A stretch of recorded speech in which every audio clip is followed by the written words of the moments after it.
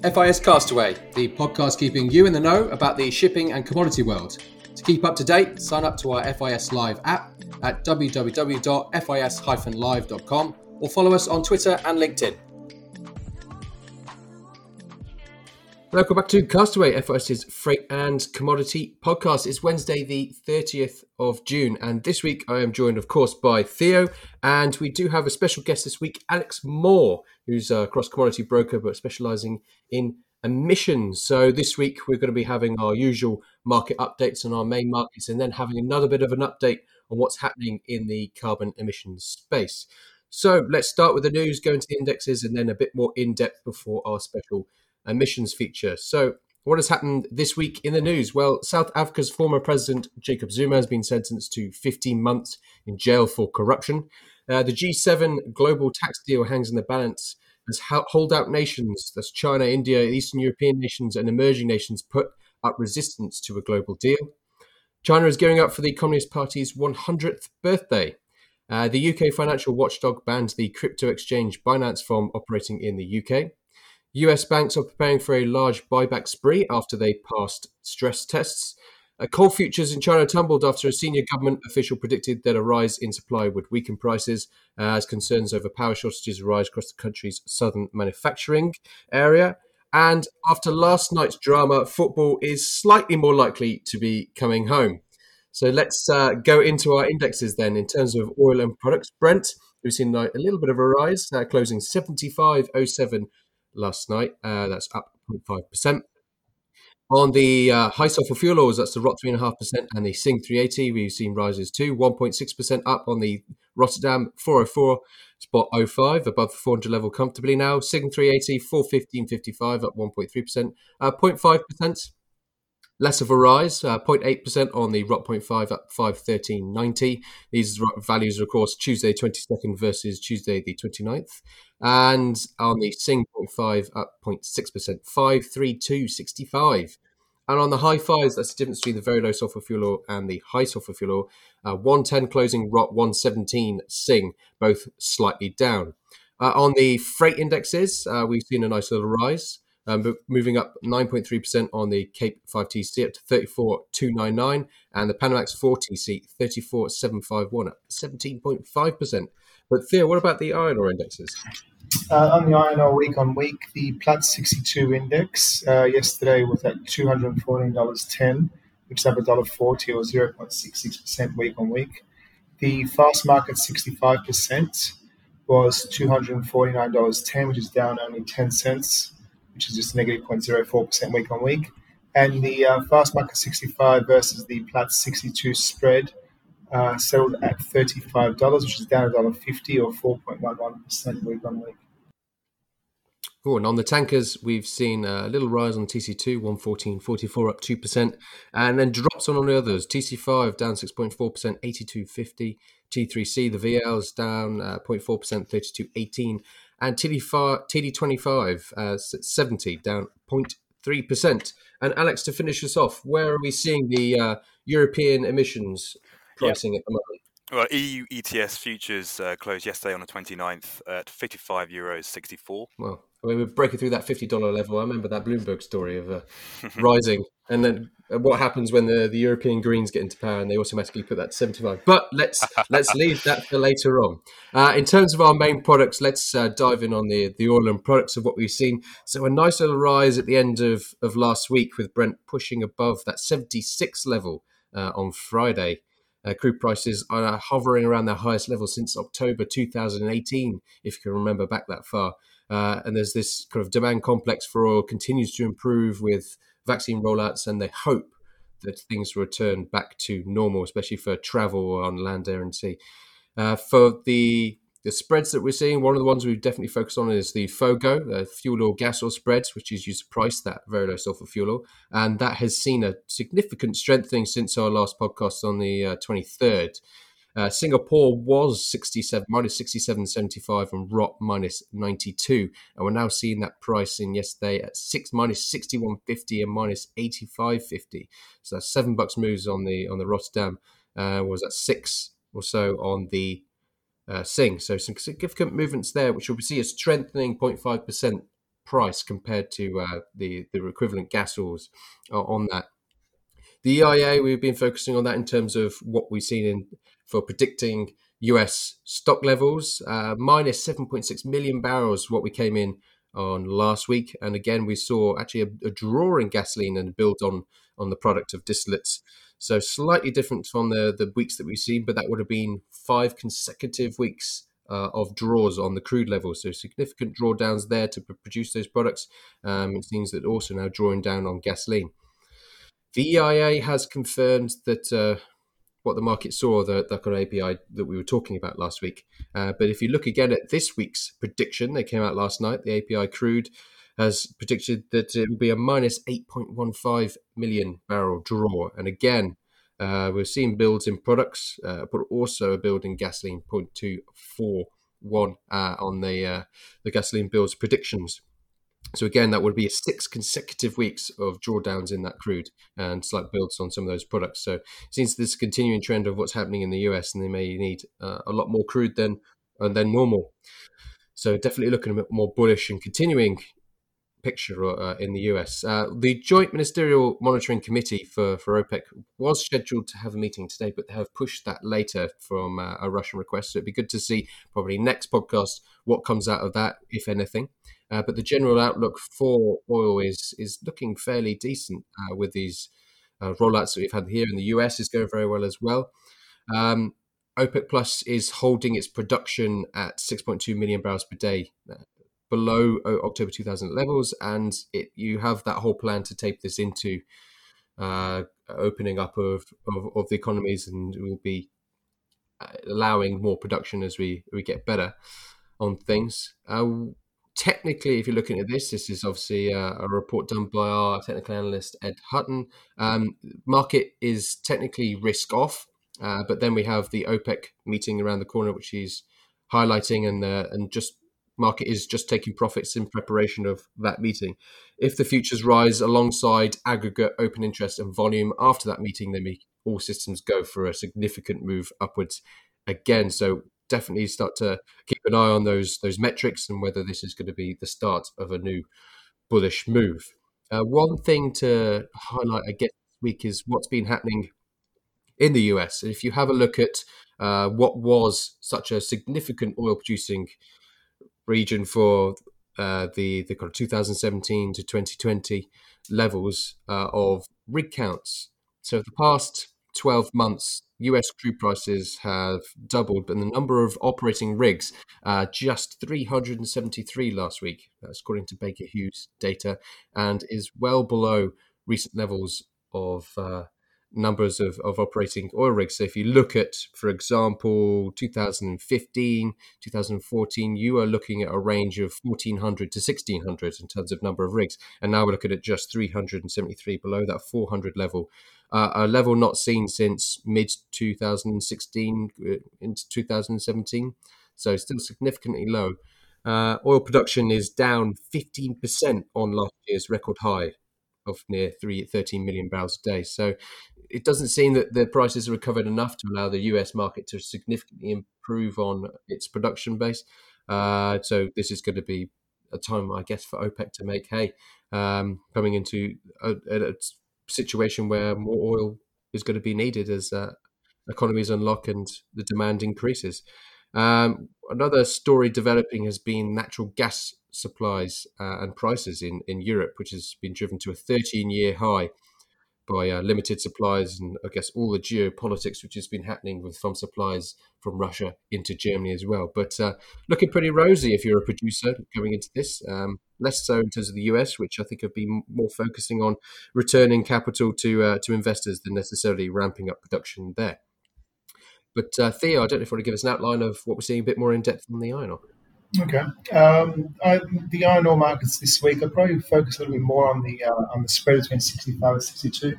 Last week we saw it hit a historic $36 per metric ton spread, and as I said prior, that the spread remains strong and wide at about $35 a metric ton. To put it in perspective, last year's spread peaked at $19 and 2018 peaked at $28. So you can see that spread is widening quite considerably and probably has even more room to move. because this highlights actually China's push to reduce carbon emissions in the steel industry. And it also is accelerating the demand for better quality iron ore, which can lift production efficiency and cut pollution. So there is a risk that China could roll out more steel output restrictions in the coming months to meet these emission reduction goals. So, there could be in the 65 should remain quite stable, but there could be some downside risk in the second half of the year, I feel, on the 62. And traders really need to stay abreast of these policy developments in China.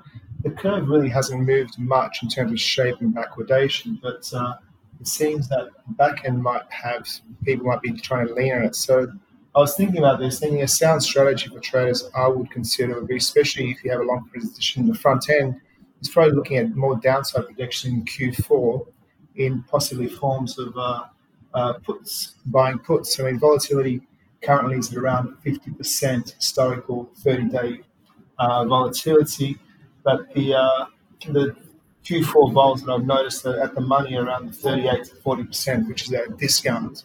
So that's the way I see it. Anyway, from the physical side, premiums of July and August delivery mainstream finds remain pretty steady and pretty much unchanged, and end users are preferably procuring on an on-need basis, but there are, though, I've been told, a lack of spot market offers. Some small-scale steel mills are looking at reducing the usage of Pilbara fines and using a blending pattern on cost concerns in place of less expensive medium-grade fines such as MAC fines and Jimblebar fines.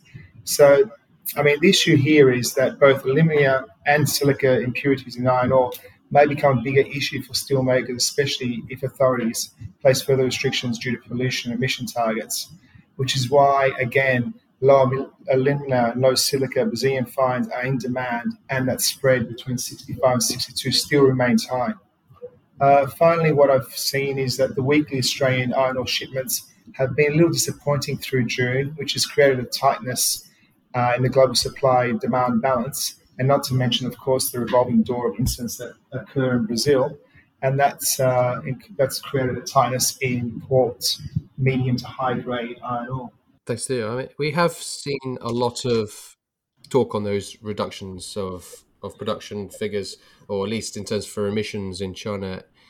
That's been happening for quite a long time. Do you think that actually these new ones potentially could have a more of an impact, or is this just more of the same that could just build on each other and cause a little bit of tightness in the market? No, I do think there could be some impact. It seems like globally there is pressure in a lot of different sectors regarding reducing emissions and introduction of targets and long-term targets. So I think China is getting more serious about it. In the short term, also, you mentioned initially that they do have their 100-year anniversary, and that does mean that they do like to have their blue skies out for those sort of events.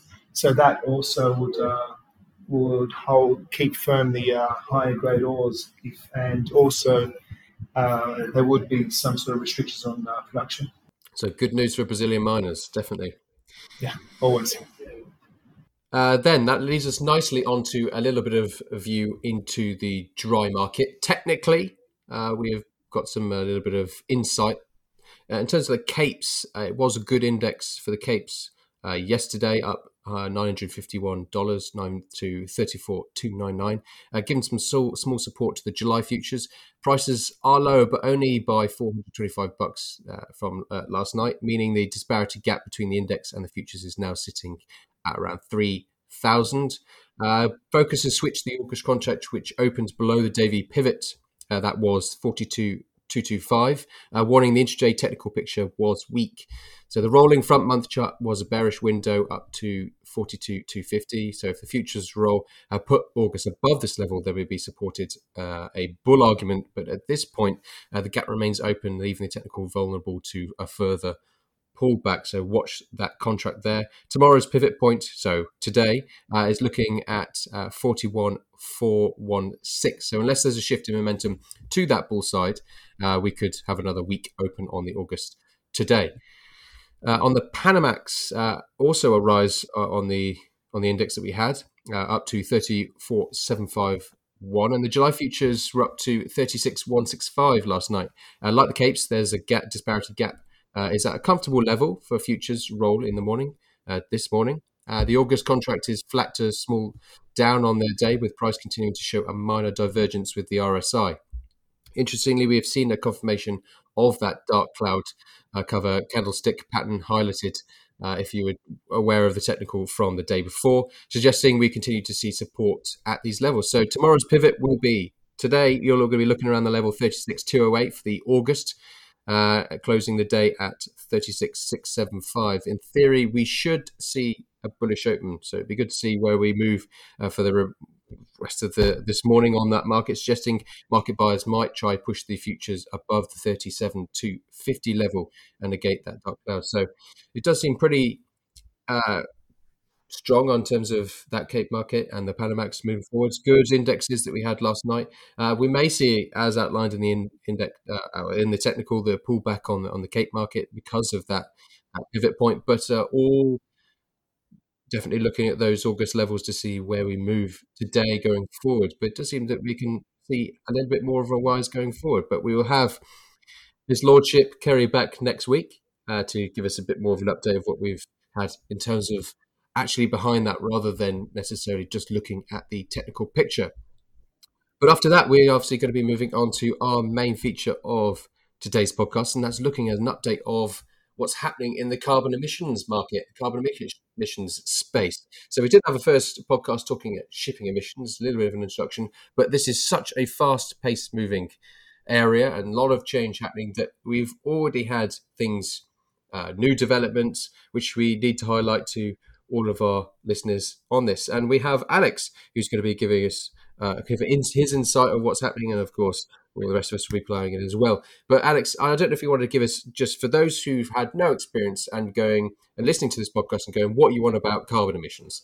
Trust me, that's quite common.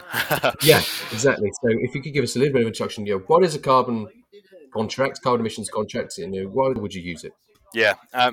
Well, firstly, obviously, great to be on the podcast first time, but the carbon space, obviously huge, but also quite messy at the same time. There's a lot to look at. Everyone's getting involved, but at the same time, it can be quite confusing.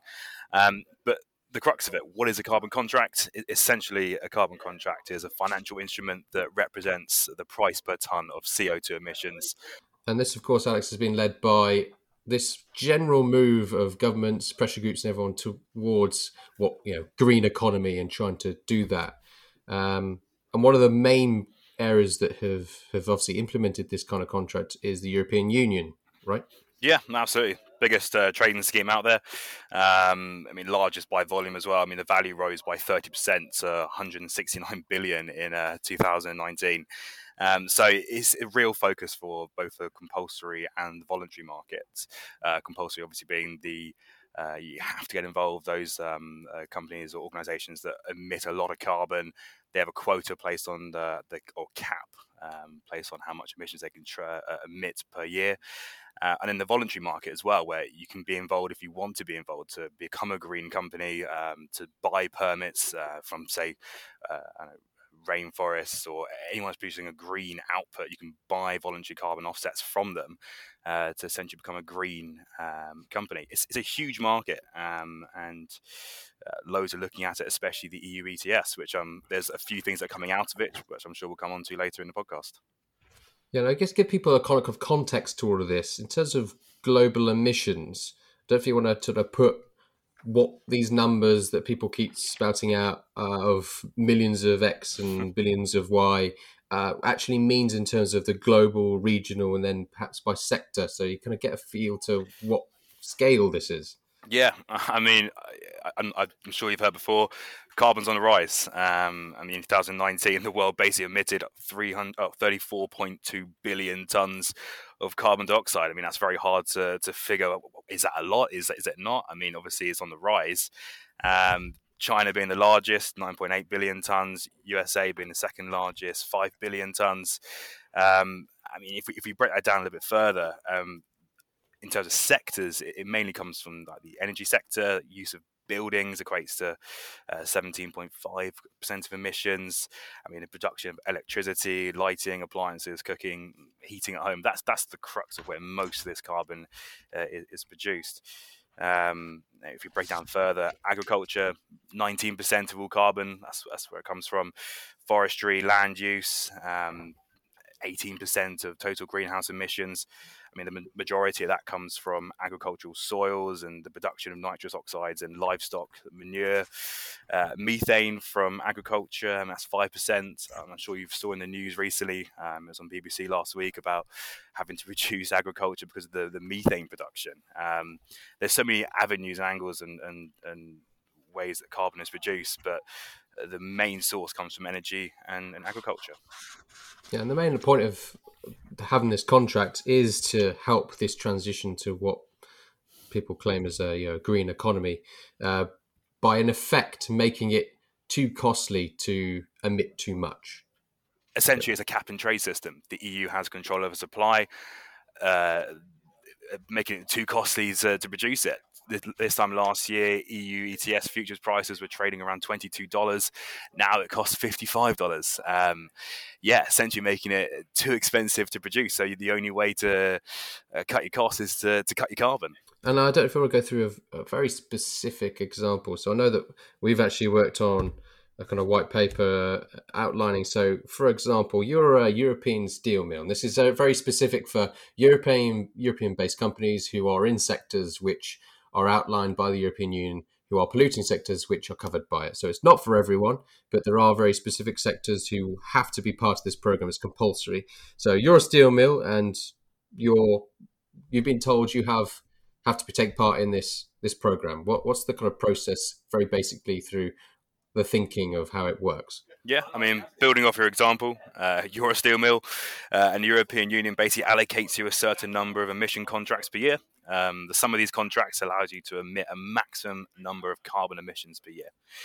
Basically, if you went over this number, you'd have to purchase more in the ETS market to cover the extra carbon output at basically the financial cost to yourself. By contrast, if the steel mill has implemented environmental measures in its industry processes to reduce carbon, it will not use all of its EUAs. Essentially, they will be able to sell these extra allowances into the market to those that require extra allowances. You are basically rewarding your emission compliance and overperformance in reducing emissions. And this is something which, in terms of the EUAs, if anyone is out there who's looking to get involved in this, they can contact FIS and ULX to be able to trade this, can't they? Absolutely, yeah. So bring it to being FIS and our kind of customer base. A large proportion of that is obviously based in shipping. And Theo, you pointed this out when we were starting conversations before we started the podcast, that actually shipping is going to be something that's going to have to start to think about this, because they've got January 2023 is going to be the day, isn't it? Yeah, it seems like it. I've been reading there's been some leaked draft that's outlining the expansion of the carbon pricing for shipping, building and road transport. And they're saying that shipping will be required to comply with the emissions cap as of 2026, with a phasing period between 2023 to 25. So, and the scope will include emissions from incoming voyages and emissions occurring at berth in the EU ports. So that's going to be an interesting one, how they measure that and assess and develop that. Exactly. It's going to be complicated for people who are coming into EU waters and those who are operating, less difficult for those who are operating completely within port to port to EU port.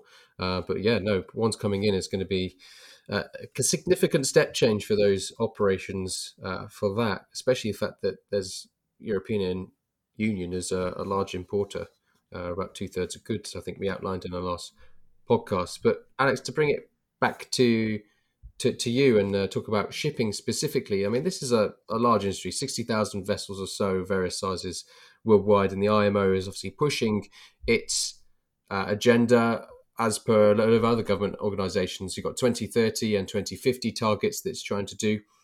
2030 is 40% reduction and 70% reduction from 2008 levels by 2050. But I don't know if you give us a little bit of a context. We went through global emissions from 2019 and kind of comparing that to shipping. We had 34.2 billion tons of carbon dioxide in 2019 globally. But what about shipping specifically? Yeah, like you say, the IMO is targeting to reduce CO2 emissions across the international shipping sector by at least 40% by 2030, and like you say, 70% by 2050 compared to 2008 levels. But just to give a bit of context, total global shipping emissions have increased from, I think it was around 977 million tons in 2012 to well over a billion tons in 2018, 98% of that being CO2. As a percentage of global emissions, I think off the top of my head, in 2018, shipping was about 2.5%, almost 3% of the 36.5 billion tons annually globally. So it might not sound like a lot, but it certainly adds to the carbon picture. Total global shipping emissions have increased and need to come down, and they're expected to grow. So I'm sure we'll come on to a couple of other initiatives that have been released recently, but without it, they're going to grow up to 100%, 130% by 2050. Yeah, and very briefly to go through, emissions are growing in the sector as the shipping industry grows, and you have several avenues to reduce that. One has been through efficiency, which has actually had a significant impact. So despite a 40% growth in maritime trade between 2008 and 2018, because of those increases in efficiency, carbon emissions have actually dropped 7% in that same period. So that is one avenue to get to that target. But I think it's averaging around 1 to 2% per year since 2015. So you're never going to get to that 40%, 70% target with efficiency alone. You then have the potential of all these new fuels which are being thrown about: hydrogen, ammonia, LNG, methane, battery-powered ships, new wind-powered ships, which will be a huge part of getting us to those levels which have been set. But another part to be able to ease that transition is, of course, what we've been talking about, these carbon emissions contracts. We could talk about those fuels and talk about the efficiency ratings and ship designs and everything for forever on this podcast, but we're trying to keep it to fairly short. But as you said and you highlighted, there's several different things that we can use. We have outlined in terms of the EUAs, which are a European Union-based compulsory contract, which, as Theo outlined in what he says, the leaked document, this will be coming into play from 2023 January. So that's something that's going to have to be done. But there are other things which people can do right now, isn't there, Rannick? Yeah. I mean, the EU ETS and the leaked documents about shipping inevitably going to be part of it in 2023. It does lead quite nicely into an index that the EEX released or spoke about last week. EEX basically releasing a new zero carbon shipping index. They're launching it. It goes live on the 12th of July. Essentially, it comprises both dry FFA spot rates and EU ETS spot rates, with the overall aim of reducing carbon emissions within the dry cargo shipping industry by promoting voluntary carbon offsets. So it's not a compulsory initiative like we mentioned earlier with the steel mill, completely voluntary, but it's getting the shipping industry ready for the inevitable introduction of shipping into the EU ETS. So that's the reason why EEX has launched this index, focusing initially on the Capesize and Panamax dry FFA market, and then building from there. I see. And then Theo, you were picking up one from the SGX, have obviously launched a recent exchange themselves to deal with this kind of product. Yeah, there's a few developments both here in Asia and globally. CME has been one of the drivers of it, and CME a year or so ago launched the GEO, which is the Global Emissions Offset Futures Contract, and that's kicked off. It hasn't had a lot of traction because I guess it was a little too generic in a lot of ways. So they're actually now relaunching a NGO futures contract, which, pending regulatory review, will launch on the 1st of August this year. And that's a nature-based global emissions offset. And that will offer firms a streamlined way to meet emission reductions targeting using high-quality nature-based offsets sourced exclusively from agriculture, forestry, and other land use projects. So I think this is like the next step to carbon products, because the regular GEO was okay, but was for basic use. But we're seeing more demand from nature-based solutions. So I think this should become a lot more popular. So it's one to watch the space on. And it seems like a lot of industries are backing this one, which could become quite interesting. Also, SGX is also launching at the end of the year the Climate X product, which is it's a partnership between DBS, SGX itself, Standard Chartered, and Temasek. And the Climate Impact X aims to be a global exchange and marketplace for high-quality carbon credits. So they add that this exchange will leverage satellite monitoring, machine learning, and blockchain technology to enhance the transparency, integrity, and quality of carbon credits that deliver tangible and lasting environmental impacts. So there's going to be two parts of this exchange. There's going to be a physical side, which is the project marketplace, that will cater for a broader spectrum of corporates seeking to participate in the voluntary market, and it will offer them curated solutions of NCS projects that can meet their sustainable objectives. So imagine it like a marketplace, like you're buying a house, and on that marketplace there'll be a number of different projects from around the region and the world, and you can purchase physical actual projects from there. And the second part, of course, with the exchange will facilitate that buying and selling of large-scale, high-quality carbon credits through standardized contracts, similar to any other contract, any other commodity like the EUAs. So the space is becoming quite interesting. It'd be amazing to imagine what we were going to be in a year's time. Absolutely, very fast pace. And Alex, I don't know whether you want to do the final outlining of some other schemes which are around in the world as well. Yeah, just to wrap up, there's obviously a few other ETSs that are out there that we're also focusing on here at FAS. Firstly, China's ETS. I mean, obviously, we mentioned earlier they emit the most carbon globally. They launched the largest ETS in the world in February on the Guangzhou Futures Exchange. This will be instrumental in meeting the country's 2060 carbon neutral goal. So we'll see. We'll keep a close eye on this and see how that develops. Secondly, the US ETS is also a cap and trade system, exactly like the EU ETS. Several states and regions are basically looking to emulate the similar setup that California and the East Coast carbon markets have. Washington, they're looking at it. Oregon, they're looking at it. There's going to be a Northeast cap and trade program to reduce their carbon output. Connecticut, Massachusetts, Columbia, and Rhode Island have also committed to reducing carbon, potentially launching a cap and trade system in 2022. Tokyo and UK have also launched their own ETS, very similar to the EU ETS. Obviously, the UK breaking off from the EU ETS following Brexit. So we will see how they both develop and we'll keep a close eye. And so we've gone through our main markets updates and then focus again on carbon update. And as Theo outlined, this is a fast moving market, and to see where we'll be in a year will be very interesting indeed. But we now know from the leaked document, if it is all true, that shipping is going to be included from January 2023. So if you are going into European waters or operate within European waters, then this is something you're going to probably have to do. So we've tried to give a little bit of an outline briefly on how it works. If you need more information on that, then of course contact Alex. Going forwards, we're going to be outlining again if there are any other changes, and we'll periodically put this onto the agenda for this podcast to kind of highlight to you the changes which are going to be happening, because this is something which isn't going to go away and is only growing. So we've seen that from that EU ETS price pushing above that 50 level, and now even further up. As we said, I think in one of the other podcasts talking about German politics and the potentials for the Greens to take power. One of their manifesto pledges is to whack this price in the European Union carbon price up automatically to 75 euros. So could be a very interesting change towards the end of this year on those kind of matters. So we'll bring you all those things going forward. But all listeners, do join us again next week. And to Theo, thank you for your regular expertise in all these markets we've been looking at, and Alex for joining us for this special emissions episode. Thank you all.